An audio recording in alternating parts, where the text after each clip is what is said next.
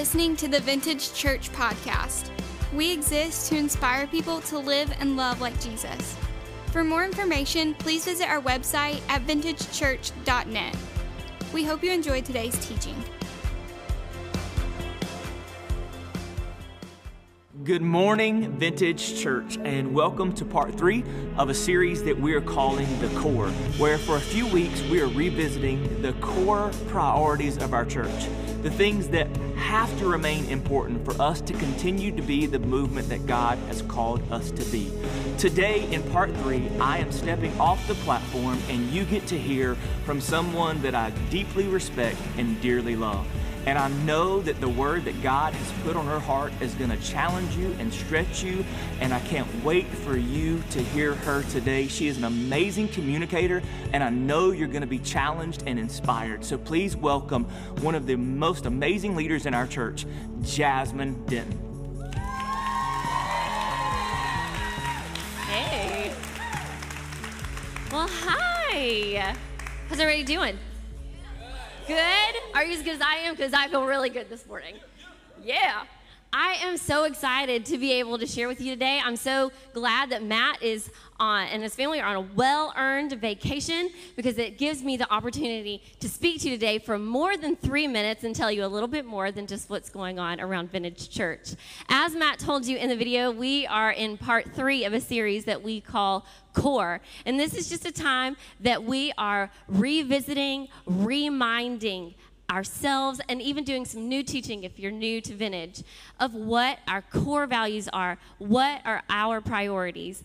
And it's really an honor to be able to speak to you about this, because I have had the privilege of being part of Vintage Church from the very beginning, from the time that we sat in Matt and Ashley's living room in Greensboro, all the way until now. So I have gotten to see God's hand and the way that it has moved, that His hand has moved through this whole thing. Now, our core priorities, our core values, aren't just some random things that we sat around and were like, what would be a good thing for a church to do? What do we think is going to be the most fun or attract the most people? Instead, what we did was we looked intently at Scripture. We looked at the way that Jesus lived. We looked at the way that He loved. We looked at the early church. We looked at their beliefs, their behaviors, and even their pitfalls to inform us of what should be a church's core values. These core values that we're talking about, they shape everything that we do, every program that we have, every outreach event that we initiate, because it gives us an opportunity to exercise these values. Now, I don't work out, but some of you do. And you know that if you only work out once a week, it's probably not going to build a lot of muscle. It's not bad, and you should definitely do it at least, once a week. But if we only practice or exercise these values when we are sitting here in our church, or when the church offers us, an opportunity to join a life group or an opportunity to give a meal to a family at Thanksgiving, then our muscle is going to be weak. Our influence and our reach is going to be extremely limited, because the impact of our core values is so much greater when each individual carries them beyond the walls of Sunday morning church and out into the community. Sunday is a great time for us to be together, but the true test is when we walk outside of this room. That is when we can really see the difference in these values being part of who we are and not merely what we do. One of these core values, the one that we're going to spend time talking about today, is integrated community. Now, I am a teacher by trade, so we're going to spend a little bit of time doing some word study. Aren't you excited? It's summer school. So the word integrate is from the same word where we get words like integrity and integral. And the word that it comes from, that it's derived from, is integer. Now, if you will recall back to your elementary, middle school days in math class, an integer is a whole number. not a fraction, but a whole. So the first part of this definition of integrated community is something that is whole, something that is complete. Now, this word integer comes from two words. The first word is in, and then the Latin tangere. I know you want to say it. Go ahead. Say it, tangere. Oh, yeah. Doesn't that feel so good? Now, the word tangere means to touch. It's where we get our word tangible. So the complete definition of integrate is being made whole by things being connected together. So the working definition that we are going to use for integrated community is all parts of the community are connected and touching to the point that it is complete and whole. And if we are to truly integrate, truly be whole, we have to bring our whole selves. The good bits, the shiny pieces, and the busted and broken. We have to bring our whole self into the body to serve and stand alongside one another with a desire for our church community to be a reflection of the diversity of the community that we live in.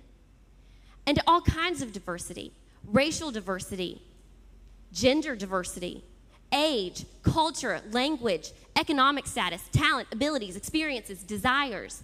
Because it is in this diverse community that we are vibrant, that we are healthy, that we can be harmonious and work together toward true completion in Christ. Now, in the New Testament, we hear a lot from this guy named Paul. And I think Matt shared last week some about him. But just a refresher, Paul was a guy who for so long in his adult life, his job literally got paid to persecute the church, to kill the message of Jesus. And not just the message of Jesus, but the people who delivered the message of Jesus. And then God called him to start to build up what he had worked so hard to squash down. He took this call to heart, and he went around all of the Mediterranean area planting churches. So what he would do is he would go and he'd plant a church, he would teach about Jesus, people would come to know Jesus, and then he would leave to go share the gospel somewhere else. But he didn't forget about this other church. In fact, he kept in correspondence with them through letters, very lengthy letters, if I say so, and I do say so. Kept in touch with them through letters. The people in these cities would write to him and tell him about the issues that were going on in the church, and then Paul would respond with instructions for how to fix it. Now, he says to this church in Corinth, we have two letters that he wrote to the Corinthians, 1 Corinthians and 2 Corinthians, that you can find in the second half of the Bible. He says in chapter 1 of 1 Corinthians, he kind of smells a problem brewing. And he says, "Now I exhort you, brethren," listen up, brothers, "by the name of our Lord Jesus Christ, that you all agree, and that there be no divisions among you, but that you be made complete in the same mind and in the same judgment." So Paul had heard that there were starting to be divisions in the church at Corinth. And he takes the time to say, hey guys, no. Don't be divided. Don't be divided. Because he knows the greatest threat to community is division. Do any of you guys watch Animal Planet?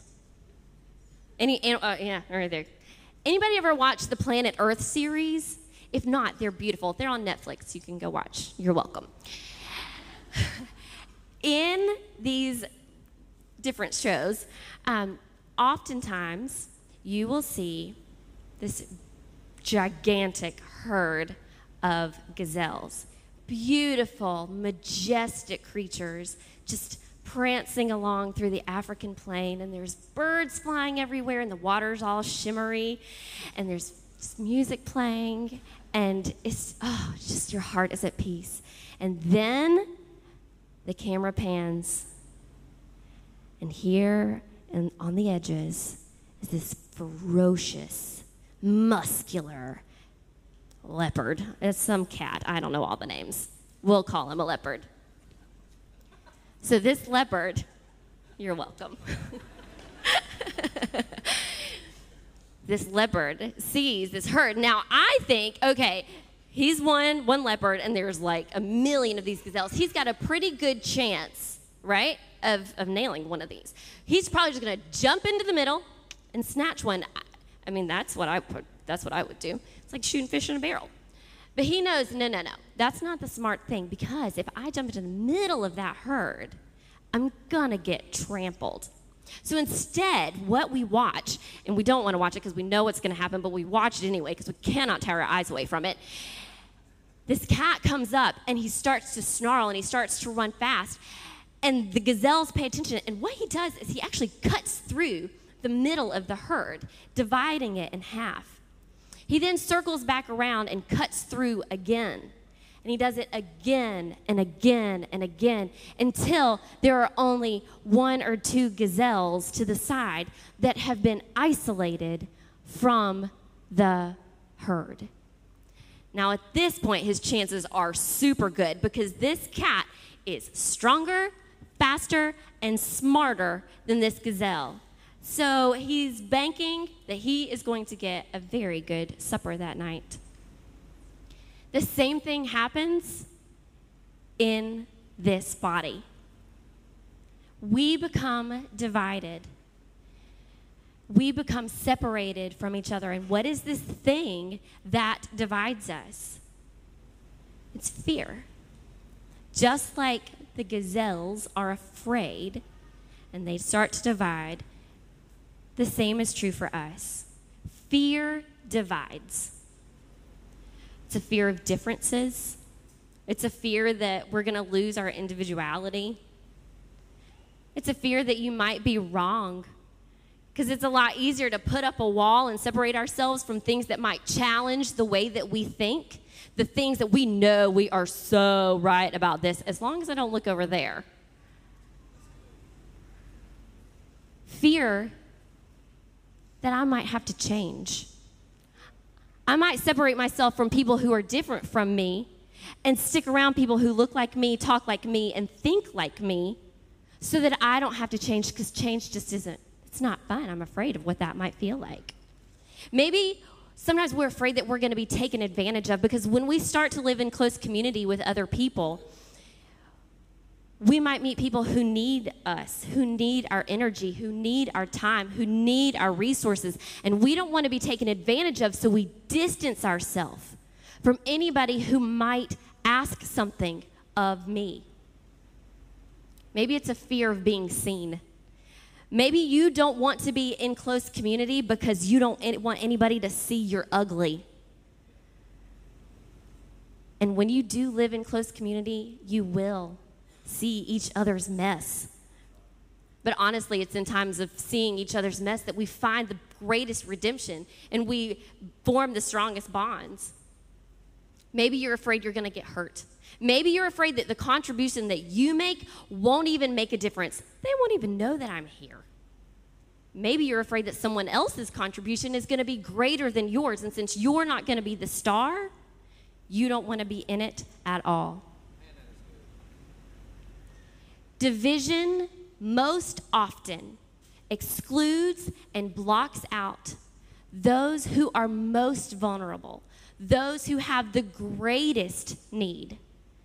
And it makes it easier for them to fall prey to the enemy. Now, Paul, he sees this going on in the church at Corinth. And he says, I know there's divisions going on. And then he goes on for like 12 chapters. And then he finally gets to the solution. I know. He's long-winded, if nothing. In chapter 12 of 1 Corinthians, he says this, starting in verse 12. For just as the body is one and has many members or parts, And all of the members of the body, though many, they are one body. So it is with Christ. For in one Spirit, we were all baptized into one body, Jews or Greeks, slaves or free, and we were all made to drink of one Spirit. But as it is, God arranged the members in the body, each one of them, as he chose. If all were a single member, where would the body be? As it is, there are many parts, yet one body. And the eye cannot say to the hand, I have no need of you. Or again, the head to the feet, I have no need of you. On the contrary, it is much truer that the members of the body which seem to be weaker are necessary. And those members of the body which we deem less honorable, on these we bestow more abundant honor. And our less presentable members become much more presentable. Whereas our more presentable members have no need of it. But God has so composed the body. I love that Paul is emphasizing the intentionality behind this. God has so composed the body, giving more abundant honor to that member which lacked, so that there may be, I love these two words, and anywhere in Scripture, when you see two words together, so that, pay attention, because it's something that he's trying to get at. This is all happening so that there may be no division in the body, but that the members may have the same care for one another. And if one member suffers, all the members suffer with it. If one member is honored, all the members rejoice with it. Now you are Christ's body, and individually members of it. The lie that Satan might want you to believe is that you're better off alone. You might be an arm, but he wants you to think that you're better off laying over there. That you can accomplish more by yourself. You can give more by yourself. You can do more by yourself. You can be more by yourself. But in this illustration of the body, thinking about an arm laying on the ground, well, an arm laying on the ground, I don't even know that you can call it an arm. Like, it's just nothing. It's just laying there. It's just flesh and bone until the arm is attached. So it's in this illustration of being part of the body. It's apparent that your significance is found not in what you can do, but in what you are part of.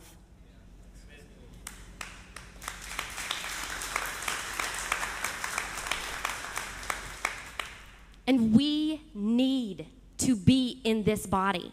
And so often we divide ourselves, and sometimes we exclude ourselves by choice. When we face adversity and things are going bad, a lot of times we want to retreat away from community and just, I can't deal with it all. But God's like, no. He points to community because he wants to remind us that we're not alone.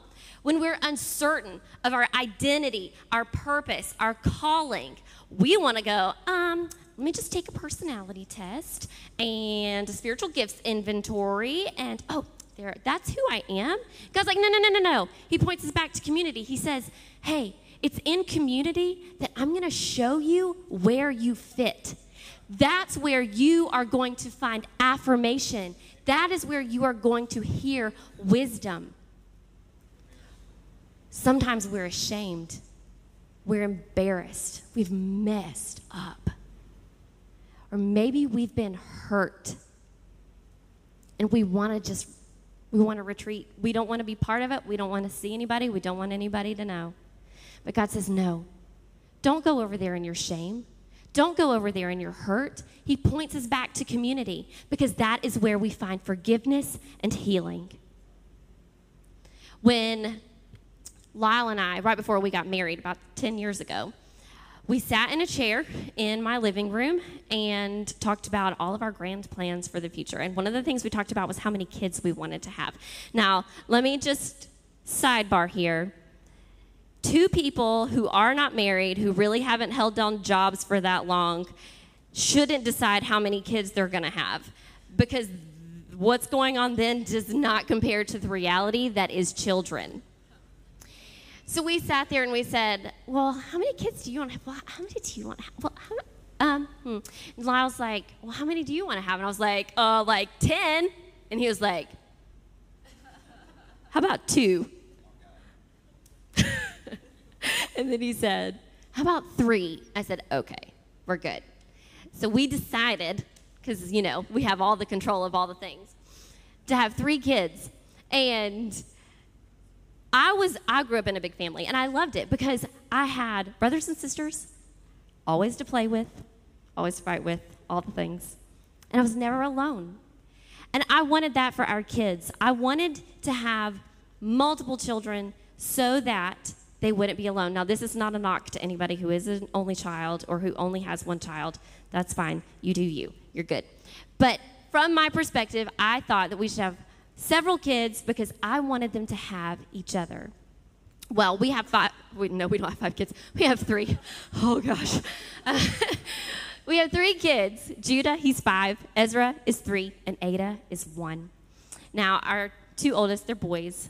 They fight a lot. And usually it starts out, they're just like playing ninja, and then somebody legit gets chopped in the throat, and then it just all goes down.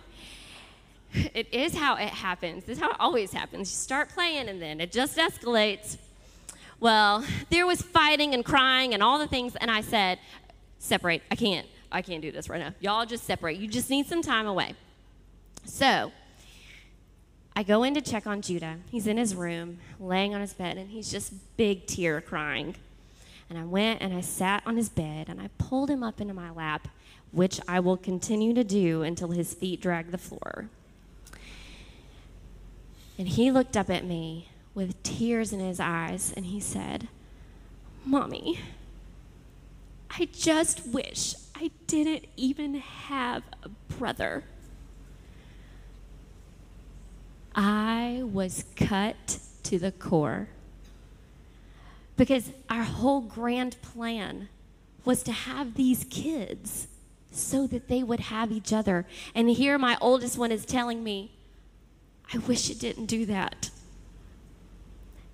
And for a moment, I had a glimpse of God's fatherly love and desire for us to love one another, for us to live with each other, because he sees that we need each other. So if fear is that thing that divides us, what's the remedy? What is going to bring us together? Don't ask Captain and Tennille. No? Okay.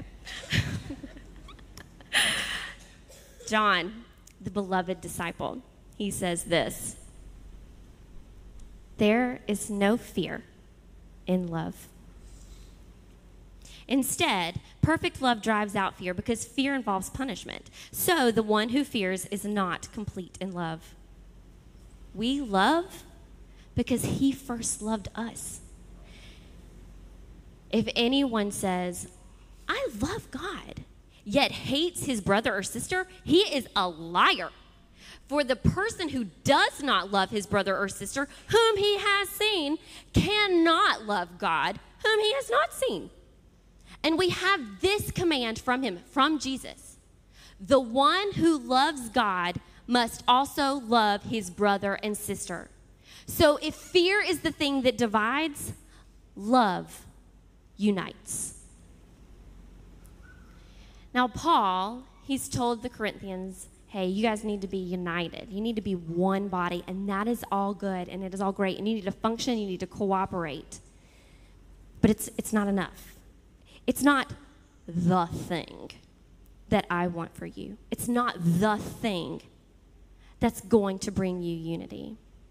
And he goes on to say this at the very end of that passage, 1 Corinthians 12, the end of verse 31, he says, and I show you a still more excellent way. If I speak with human or angelic tongues but do not have love, I am a noisy gong or a clanging cymbal. If I have the gift of prophecy and understand all mysteries and all knowledge, and if I have all faith so that I can move mountains but do not have love, I am nothing. And if I give away all my possessions, if I give over my body in order to boast, but I do not have love, I gain nothing. What he's telling us here is we can do all the right things. We can check all the right boxes. But a lack of love will create a superficial and self-centered community. And here, superficial, I don't mean fake. I just mean shallow. I mean that, hey, how are you? I'm fine. How are you? Life that we live so easily. It's the one that we can talk here for 20 minutes, but I'm not going to say another word to you until next Sunday. A superficial and self-centered community.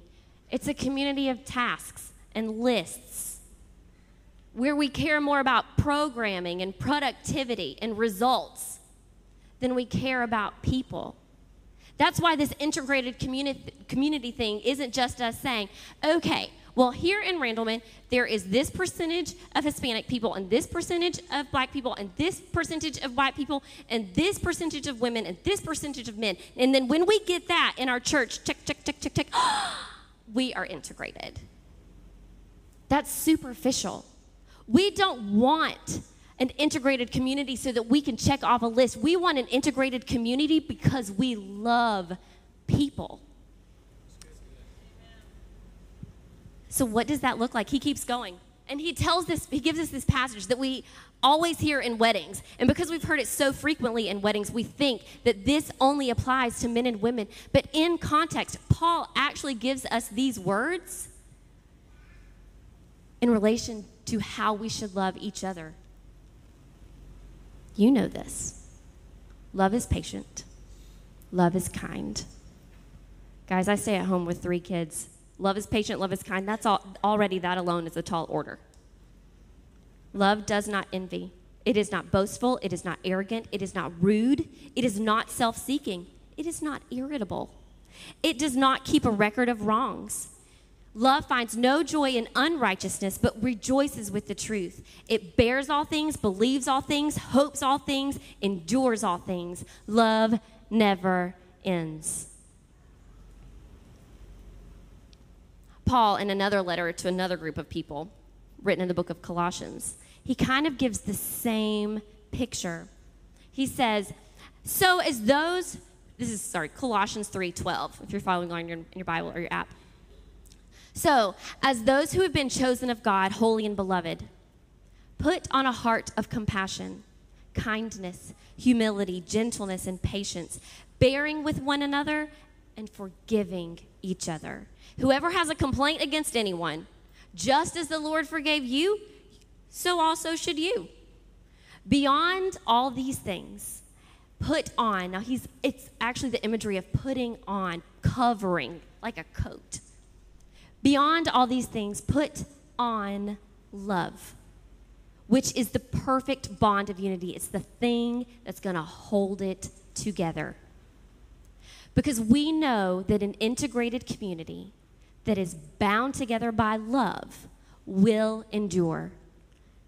And how do I know this? I know this because we're sitting here today.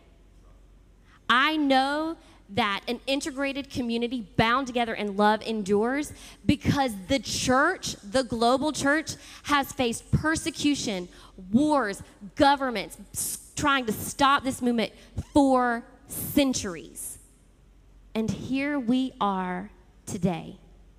So our aim, our goal, our desire is to be an integrated community that is bound together in love.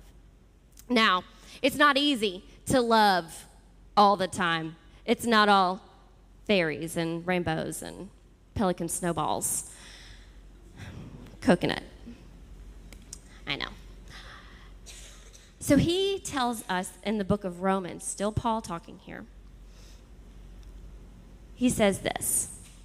He says, Romans 15:5, he says, now, may the God who gives endurance and encouragement grant you to live in harmony with one another. Harmony does not sound easy with people so often there's a lot of discord. According to Jesus Christ, here we go, so that, there's those words, so that you may glorify the God and Father of our Lord Jesus Christ with one mind and one voice. Now, looking at that verse, there's two things that God gives us. It says he gives us endurance, which is the ability to withstand things even when it's hard, and encouragement, support, confidence, hope. So in order for us to live together in harmony, he's like, listen, I know this isn't going to be easy, but I'm going to give you endurance. I'm going to give you the ability to withstand this even when it's hard, even when it's uncomfortable, even when you're afraid. And through it all, I will encourage you because this is what I want from you. And because of all this, he goes into verse 7, therefore, accept one another, just as Christ also accepted you to the glory of God.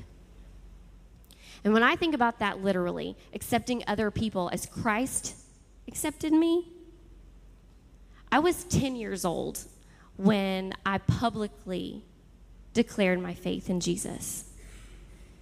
10, a very spunky 10-year-old. But he didn't roll his eyes when he saw me coming. He wasn't annoyed by my immaturity or skeptical because of my age.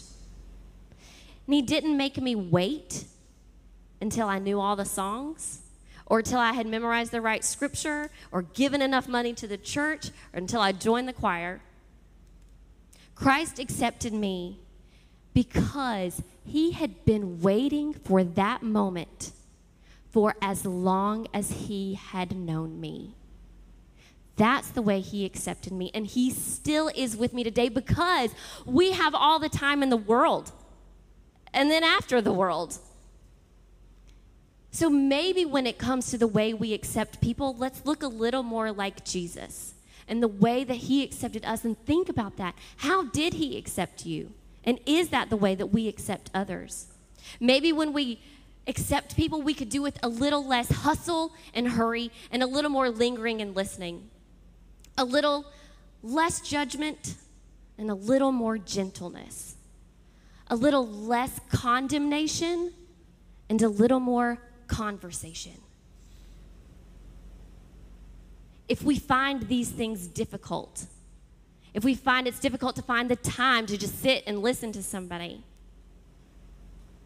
I would challenge you that loving others is an issue of the soul, not of the schedule. Because the soul makes room for the things that we love. If we love people, we will make room for people. And this love thing was so important to Jesus. He wanted us to get this so right that he actually gave us a new commandment. He had already taught that the greatest commandment is to love God with all your heart, your soul, your mind, and your strength, and to love your neighbor as yourself. But he saw that something was lacking, and so he gave us a new commandment. I think he saw that love your neighbor as yourself, well, I don't always love myself very well. Sometimes I despise myself. Sometimes I abuse myself. I beat myself up for the things that we do. So if that's the way that I'm to love others, Jesus is like, that's not a very high standard. So he says this in John chapter 13, starting in verse 34, I give you a new command. Love one another, just as I have loved you. You are also to love one another. Well, that certainly raised the standard. No longer is it just love your neighbor as yourself. No, love your neighbor as I have loved you.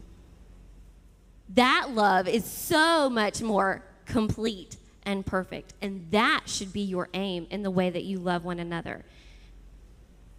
By this, verse 35, by your love for one another, everyone will know that you are my disciples if you love one another. He says, You got to love each other. You guys have got to get this right, because that's how other people are going to know about me. They are going to look in at this love, and it is going to be so irresistible, so contagious and intoxicating that they cannot help but to come close and say, hey, why do you guys do this? Why do you love each other that way? Why did you give away your car to that family? Why do you give all these Thanksgiving meals away? Why do you do these things? Why do you spend so much time together?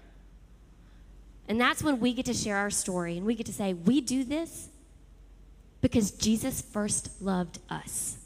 And because he has loved me so deeply and so completely that I cannot help but to love other people. Now, before Jesus died, or before he was arrested, he took his disciples and he went into the garden to pray. And apparently John, his beloved disciple, was close enough to where he could actually overhear what Jesus was praying to God the Father. And Jesus prayed a prayer of surrender and acceptance of what was getting ready to happen. He prayed for his disciples, for the word that they would carry into the world. And then he prays for us. Every one of us sitting here in this room. He says this, John 17, starting in verse 20. I do not ask on behalf of these alone, but those also who will believe in me through their word. That's us. We have believed because of the word that the disciples shared and is written down and recorded in the Bible. That they may all be one. Even as you, Father, are in me and I in you, that they also may be in us, so that the world may believe that you sent me. The glory which you have given me and I have given them, that they may be one, just as we are one. I in them and you in me, that they may be perfected in unity, so that the world may know you sent me and loved them, even as you have loved me. That was one of Jesus' final requests that he asked of God the Father, was for his church, his people, those who believed in him, would be one, just as he and the Father were one. And I would like to think that if that is something that Jesus asked for right before he gave his life for us, that God said, sure, absolutely. So I do believe that he has given us permission, that he has given us the power, because he has given us the love that will bring our community together. So the question that I want you and me to wrestle with today is, where does love need to work in order to move you deeper into community? What is that thing that is keeping you from stepping in? What is it that fear has wrecked that love needs to reconcile? Where is it that you're maintaining superficial actions or self-centered motives, but you're lacking in love? Like you're doing all the right things and you're checking the right boxes, but your heart's just not there. Who do you need to spend more time with? Who is it that you need to put down your phone for and look in the eye and have a conversation with? To whom do you need to extend more grace? Who do you need to reach out to? Who do you need to speak up for? Who do you need to invite back in. As we close out our time today, I'm going to pray, and then we're going to sing a song together. And the song is just an invitation for the Lord to do his work in us. That we are offering ourselves to be open to the way that he leads and the way that he loves. So I'm going to pray, and then you can do with this time what you want. If you want to pray with somebody, pray with somebody. If you want to raise your hands, raise your hands. If you want to sing out, sing out. But let this time, don't hurry through this time. Don't rush out to go get your kid. Let this time be the few minutes that sets the tone for the week ahead, for the way that you are going to intentionally live in a loving, integrated community by loving the people around you. Let's pray. Lord, thank you for this great love that you have given us, that you have entrusted to us, that we might not just keep it in ourselves, but that we would use this love to love one another so that others may be so compelled by this love that they come to know you. God, we open up ourselves right now. We invite you to do work in us, to let love soften what fear has hardened, to invite back in what we have kept out. We are yours, Lord, and our greatest desire is that we and others would know you more deeply. Thanks for listening to the Vintage Church podcast. For more information, please visit our website at vintagechurch.net.